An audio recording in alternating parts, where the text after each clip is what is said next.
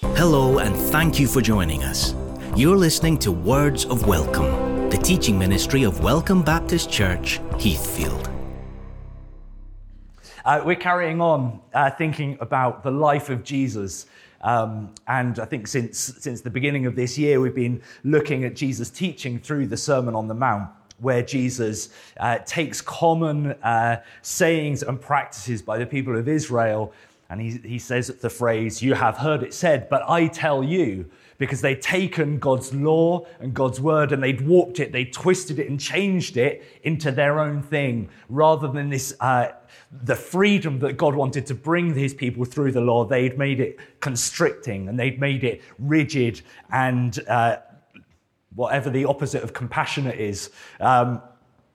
And so we're continuing to think about Jesus' teaching. And in chapter 6, which is where we're starting out today, Jesus carries on drawing from the Old Testament, but it's a little bit different now. So what he's going to be talking about is about their religious practices, their worship to God, their devotion to God that took the form of giving to the needy, through prayer, and through fasting. And so in this section, Jesus doesn't do the "you have heard it said, give to the needy, but I tell you, do not give to the needy." That's not what's going on. But he is drawing on the Old Testament, wanting to correct the practices that are going on, because although they are doing these things of giving to the needy, of praying and fasting, their hearts and their attitudes have become really skewed. So Matthew chapter 6, verse 1 says, "Be careful not to practice your righteousness in front of others, to be seen by them. If you do, you will have no reward from your Father in heaven." This verse sets up everything that follows it through this chapter.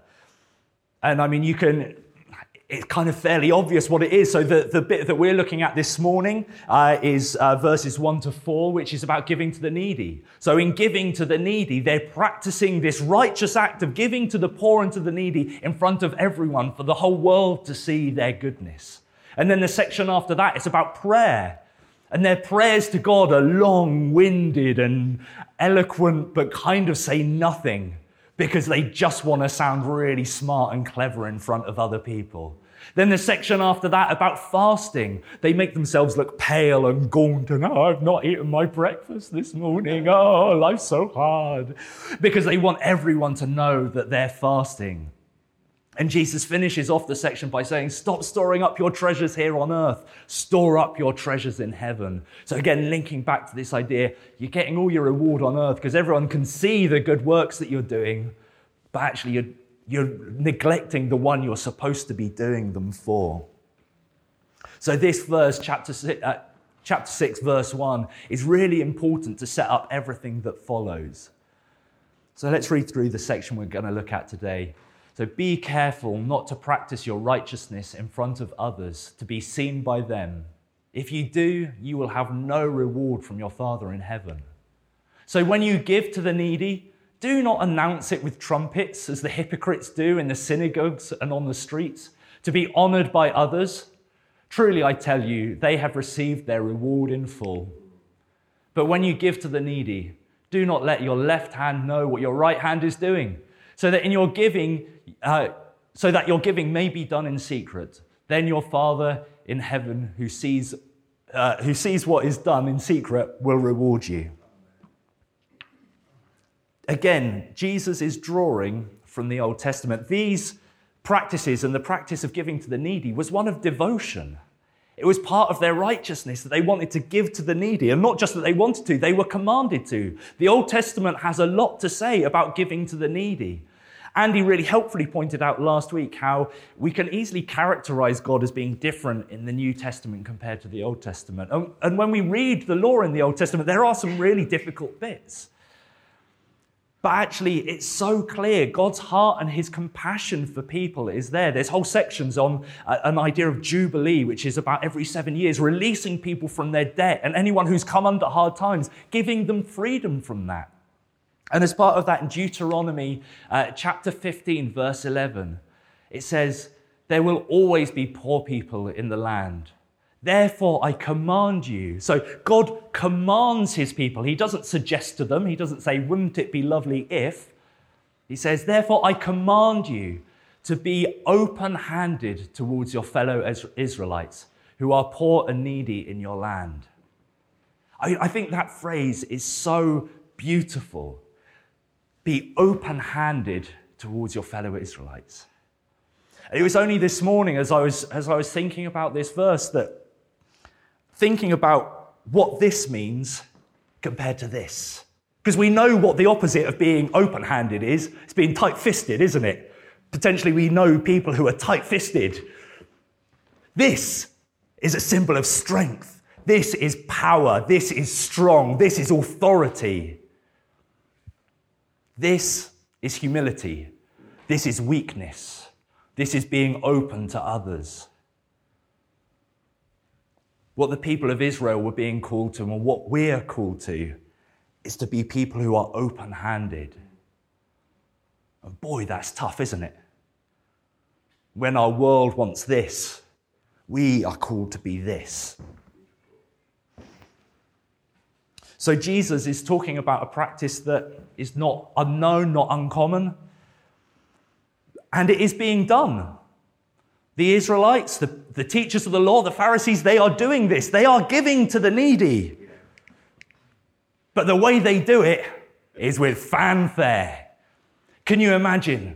Sunday morning, we're singing our worship song. The offering bag is going around.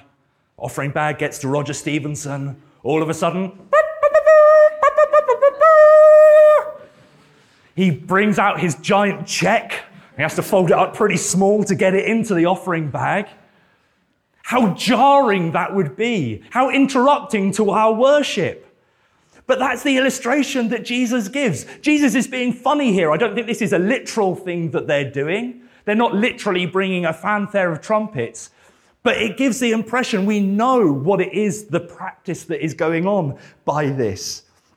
And Jesus does talk about in other places, and in Luke chapter 20, he says, beware of the teachers of the law. They like to walk around in flowing robes and love to be greeted with respect in the marketplaces and have most important seats in the synagogues and the places of honor at banquets. They devour widows' houses and for a show make lengthy prayers. These men will be punished most severely. Jesus goes on to tell the story of the widow's offering, where a widow just gives a couple of small copper pennies into the offering, compared to the rich and wealthy people around who are putting so much money in. We can imagine these practices that are going on, the way that people are giving to the needy. Again, this was meant to be an act of devotion to God. This was part of their worship, but all they're doing is pointing to themselves. And it doesn't say here specifically that these, in the passage that we're looking at, that it was the religious leaders, but the passage in Luke, it is quite clear. It's the religious leaders, it's the Pharisees, it's the teachers of the law. And if those of authority, the people we look up to, in terms of what our religion is meant to look like, if they're doing that, well, then everyone else is going to follow, thinking, well, this is how we do it. Well, I want to have some acclaim. I want some recognition. They're not the only ones who've put a great deal into the offering plate. It seems so far-fetched almost, but this is what they were doing. And even in the church that I grew up in, so this was actually before I was born, so a while ago, but a story that I heard of a man, every time the offering plate or the offering bag was passed around, he'd always very strangely get an itchy head. And so every time he just needed to scratch his head just before the offering bag came round. Just so happened, and he couldn't use his other hand, he had to use the one with his 10-shilling note in, I think it was. We love recognition, don't we? We love to be seen to be doing good things. But this was their worship. One of the ways I find really helpful to think about worship, what worship is part of its root word is about worth. We talk about God being worthy to be praised. We say about worthy is the Lamb. And it's about where our priority is. We hold all sorts of things with different sorts of value, But when we come to God in worship, it's to say all of these other things fall well below where you are, God. He is number one. He is worth more than my car and my job and my family and my house and all these other things and all of our desires. When we come to God, we say, you know what? As good as some of these other things are, you are way better. You are so much better. You take priority. And so when we worship, we're pointing our all towards God. And in giving to the needy, that was part of their worship. And I think there's a number of things going on when giving to the needy. Partly, it's a command, and so it shows obedience. It shows that we believe God is worth listening to. It shows humility, that we're willing to make ourselves weaker. Money is one of the things I think most universal throughout history that has been desired. Throughout history, some sort of currency has been such a desirable, sought-after thing. But we're willing to say, you know what? I offer this back. I recognize actually all good things come from God anyway. And so I am willing to offer it up and I give it back. In giving to the needy, we see someone made in the image of God who for whatever reason has fallen on hard times, who isn't able to live as God wants them to. And so we recognize God's image in someone. We say we want to do something about that because we want to point them back to who God is. In being open-handed, we rely on the strength of God. Because maybe I won't have the money for all the things that I want. But you know what? I trust in God's strength rather than in my own. And in giving our money to the needy, we recognize that God's use for these things are probably a higher priority than my own, than the new phone that I want, than the new coat, than the McDonald's or whatever it is that we spend our money on. In giving something back and giving to the needy, we recognize, you know what, God's so much better than any of these earthly things that I could store up. And so in giving to the needy, we point towards God as being number one priority, top over all, over everything else. But this practice of worship had become one that was all about them. Rather than being something that was humbling, of humility, it was grandiizing. Thank you. It made them look so good. It wasn't about recognizing the humanity in someone else. They didn't care who the needy person was. They wanted all eyes on them. Rather than being obedient to God with their heart, they were just doing it in action. They had all the praise coming to them. So rather than worship being directed towards God, worship was being directed towards them because of their good, righteous actions.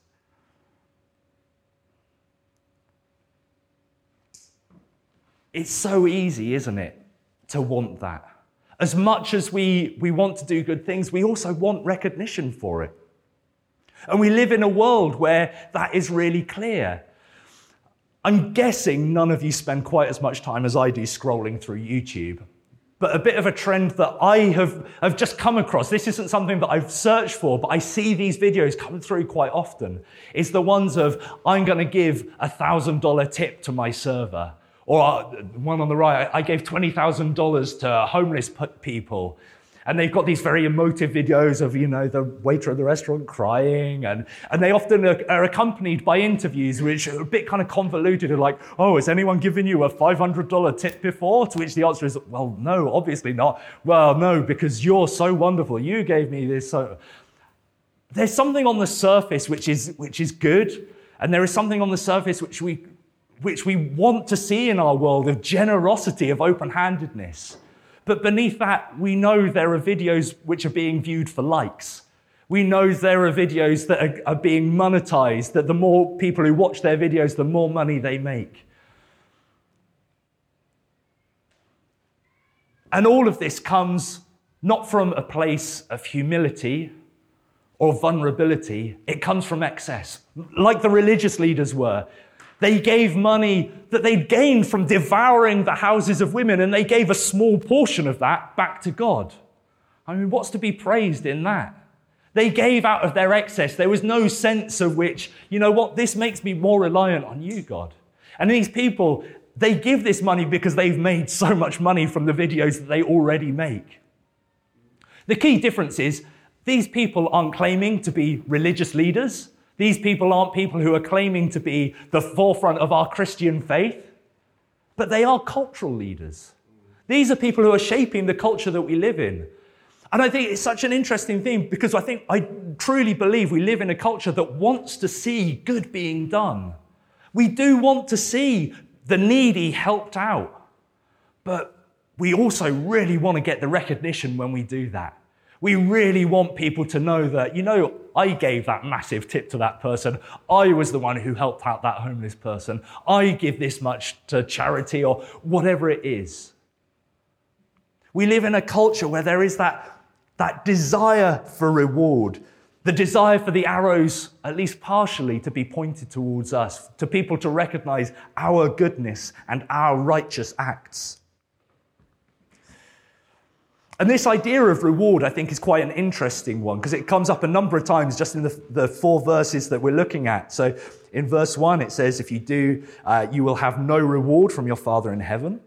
Then further on, it says, truly, I tell you, they have received their reward in full. And finally, then your Father who sees what is done in secret will reward you. Now, I understand what it means to be rewarded when, you know, when I show you my bank statement at the end and you see how much I give to charity, I will know the recognition because you will tell me how great I am. You will then, I understand that sense of reward of being told, oh, Andy, you're so generous. What a wonderful person you are. I get that kind of sense of human reward and human gratification we get. But I've always found it a bit boggling, this notion of what's the reward that God gives me? You know, it says that your Father in heaven who sees what's done in secret will reward you. And I've often thought, you know, does that mean like a nicer car in heaven? Like a chocolate bar? Like what is the reward system that God is working on? And it's been really helpful for me thinking through this idea. So when I grew up in Sunday school, I had to learn memory verses. And the reward for learning a memory verse was to get a sticker. And my Bible was covered in stickers. And so the reward for me was the sticker. It did not matter what the verse was. I could have been told to learn anything, but the reward was a sticker, therefore it was worth it. Or if I went to the dentist and I didn't need fillings, the reward was a lollipop. What a great reward for going to the dentist. For anyone who's a musician, maybe you were bribed with, you know, you practice for an hour every night and we can go for a cinema trip at the end of the week. We get so focused on this sense of reward being the token thing that we forget the far greater reward that is on offer. The fact that for me, learning memory verses was that I was reading the Bible and ingesting scripture. What an incredible reward that was. The fact that my teeth are in good condition, that I don't live in pain, that I can't, you know, if I couldn't eat really cold things or really hot things because my teeth were so sensitive, boy, I would long to be able to have that and I would not care about a lollipop. But the lollipop seemed the most important thing. To be able to be an accomplished musician, to play the piano really well. The cinema trip fades away, but the accomplishment of being able to be an accomplished musician, what a reward that is. And when we're told about being rewarded, what an incredible reward that we can point others towards who God is. God Almighty, maker of heaven and earth, who has compassion, who has care, who loves the poor and the needy. I've always been so focused on, well, you know, what's the reward going to be? No one on earth has seen what I've done. So how is God going to reward me? That I've completely missed the point that what I've been able to do is to put God as priority and hopefully point someone else in even a tiny way towards who he is. What an incredible reward that is.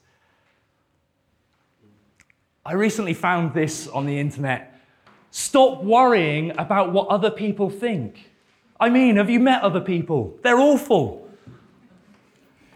It's possibly overstating things, but when I think about the notion of trying to impress you lot compared to trying to do something for God, you guys are awful. What what I would love for my heart's desire to be, to always look to what God wants me to do, not looking out for you or anyone else in the world. Because in comparison, it just pales into insignificance.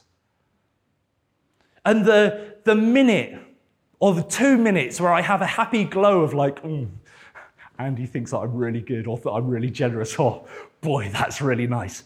That fades, that disappears. But the fact that I can continue to point towards God Almighty, that I can know Him as my priority in my life, that's eternal. That's big. So as we give to the needy, as we give to the poor, let's remember what our focus is. The way Jesus puts it is, don't let your left hand know what your right hand is doing. This is something that has sometimes been used to become a new religiosity. We never speak about it. Husbands, don't tell your wives what you're giving. Wives, don't tell your husbands what you're giving. Never discuss these things. And we can end up with this kind of strange new religiosity where we never mention the fact that we give to the poor. I mean, I think that is something to be celebrated. I recently had to do a tax return for the first time in my life. I did a tax return. It sounds like maybe I've been avoiding taxes. It's the first time I've needed to do a tax return. And on it, I could offset some of my tax to money I give to charity. So I was like, oh, fantastic. There's a few charities I give to by direct debit. My left hand didn't know what my right hand was doing. And it turned out that neither my left or my right hand were doing anything. Because what I'd done, I'd moved house and I hadn't updated any of the information. And so the money had stopped coming out of my account. What Jesus is not doing here is drawing us towards ignorance. He wants us to be intentional. And the problem was that I'd become so complacent with giving was that actually it turned out I wasn't giving at all. So let's be thoughtful. Let's use our giving as part of our worship. Because just being complacent doesn't really point towards God either. Actually, as Andy said when we were taking up the offering, this is part of our worship. It's something that we want to do humbly, with our hearts directed towards God, not looking for the praise ourselves. And let's seek out that greater reward that God has in store for us. Let's seek out that great reward of pointing other people towards Him and pointing our lives towards Him. The religious leaders, the Pharisees, the teachers of the law, they gave to the needy, but they did it like this. They did it with such a tight fist. Wouldn't it be amazing if we collectively, as God's church here on earth, as the body of Christ, were known as people who lived our lives like this, who were always willing to help people out, whether it's money, whether it's time, whether it's, other things. Let's seek to be living like this, open-handedly, always willing to give out. Because God is worth it. He is worth it. So I'm going to leave a little bit of space just for you to reflect, to think about this. Maybe it's the fact that you need to consider, actually, I'm giving out of selfish ideas. Maybe it's the fact of I'm not giving at all and maybe I need to start to. Maybe it's because you've become a bit like me and you just become complacent and you're not quite sure what you're giving or who you're giving to. But let's bring all of this towards God as part of our worship because He is worth it. So I'm going to be quiet, then I'll close with a prayer before the band come up.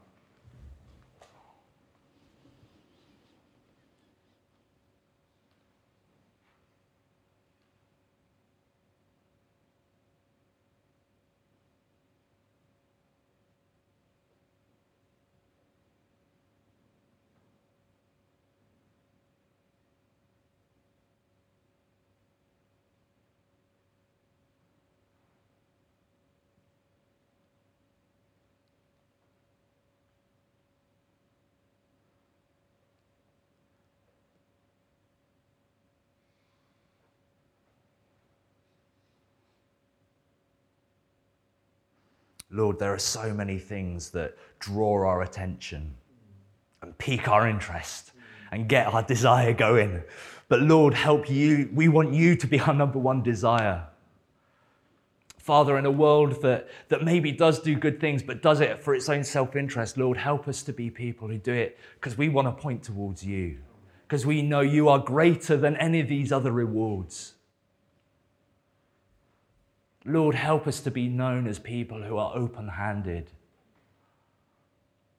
who have such desire to care for humans made in your image, Lord God. Father, if there are specific things in our lives which easily overtake priority, that become our number one, Lord, help us to identify those things and help us to know what we need to do to put them back into place.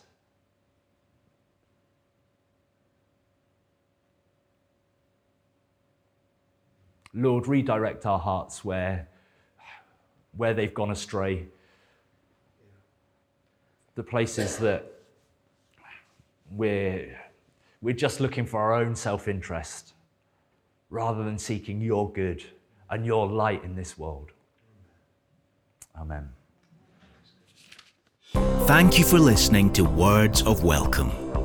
For new episodes and more, please visit welcomebaptistchurch.uk.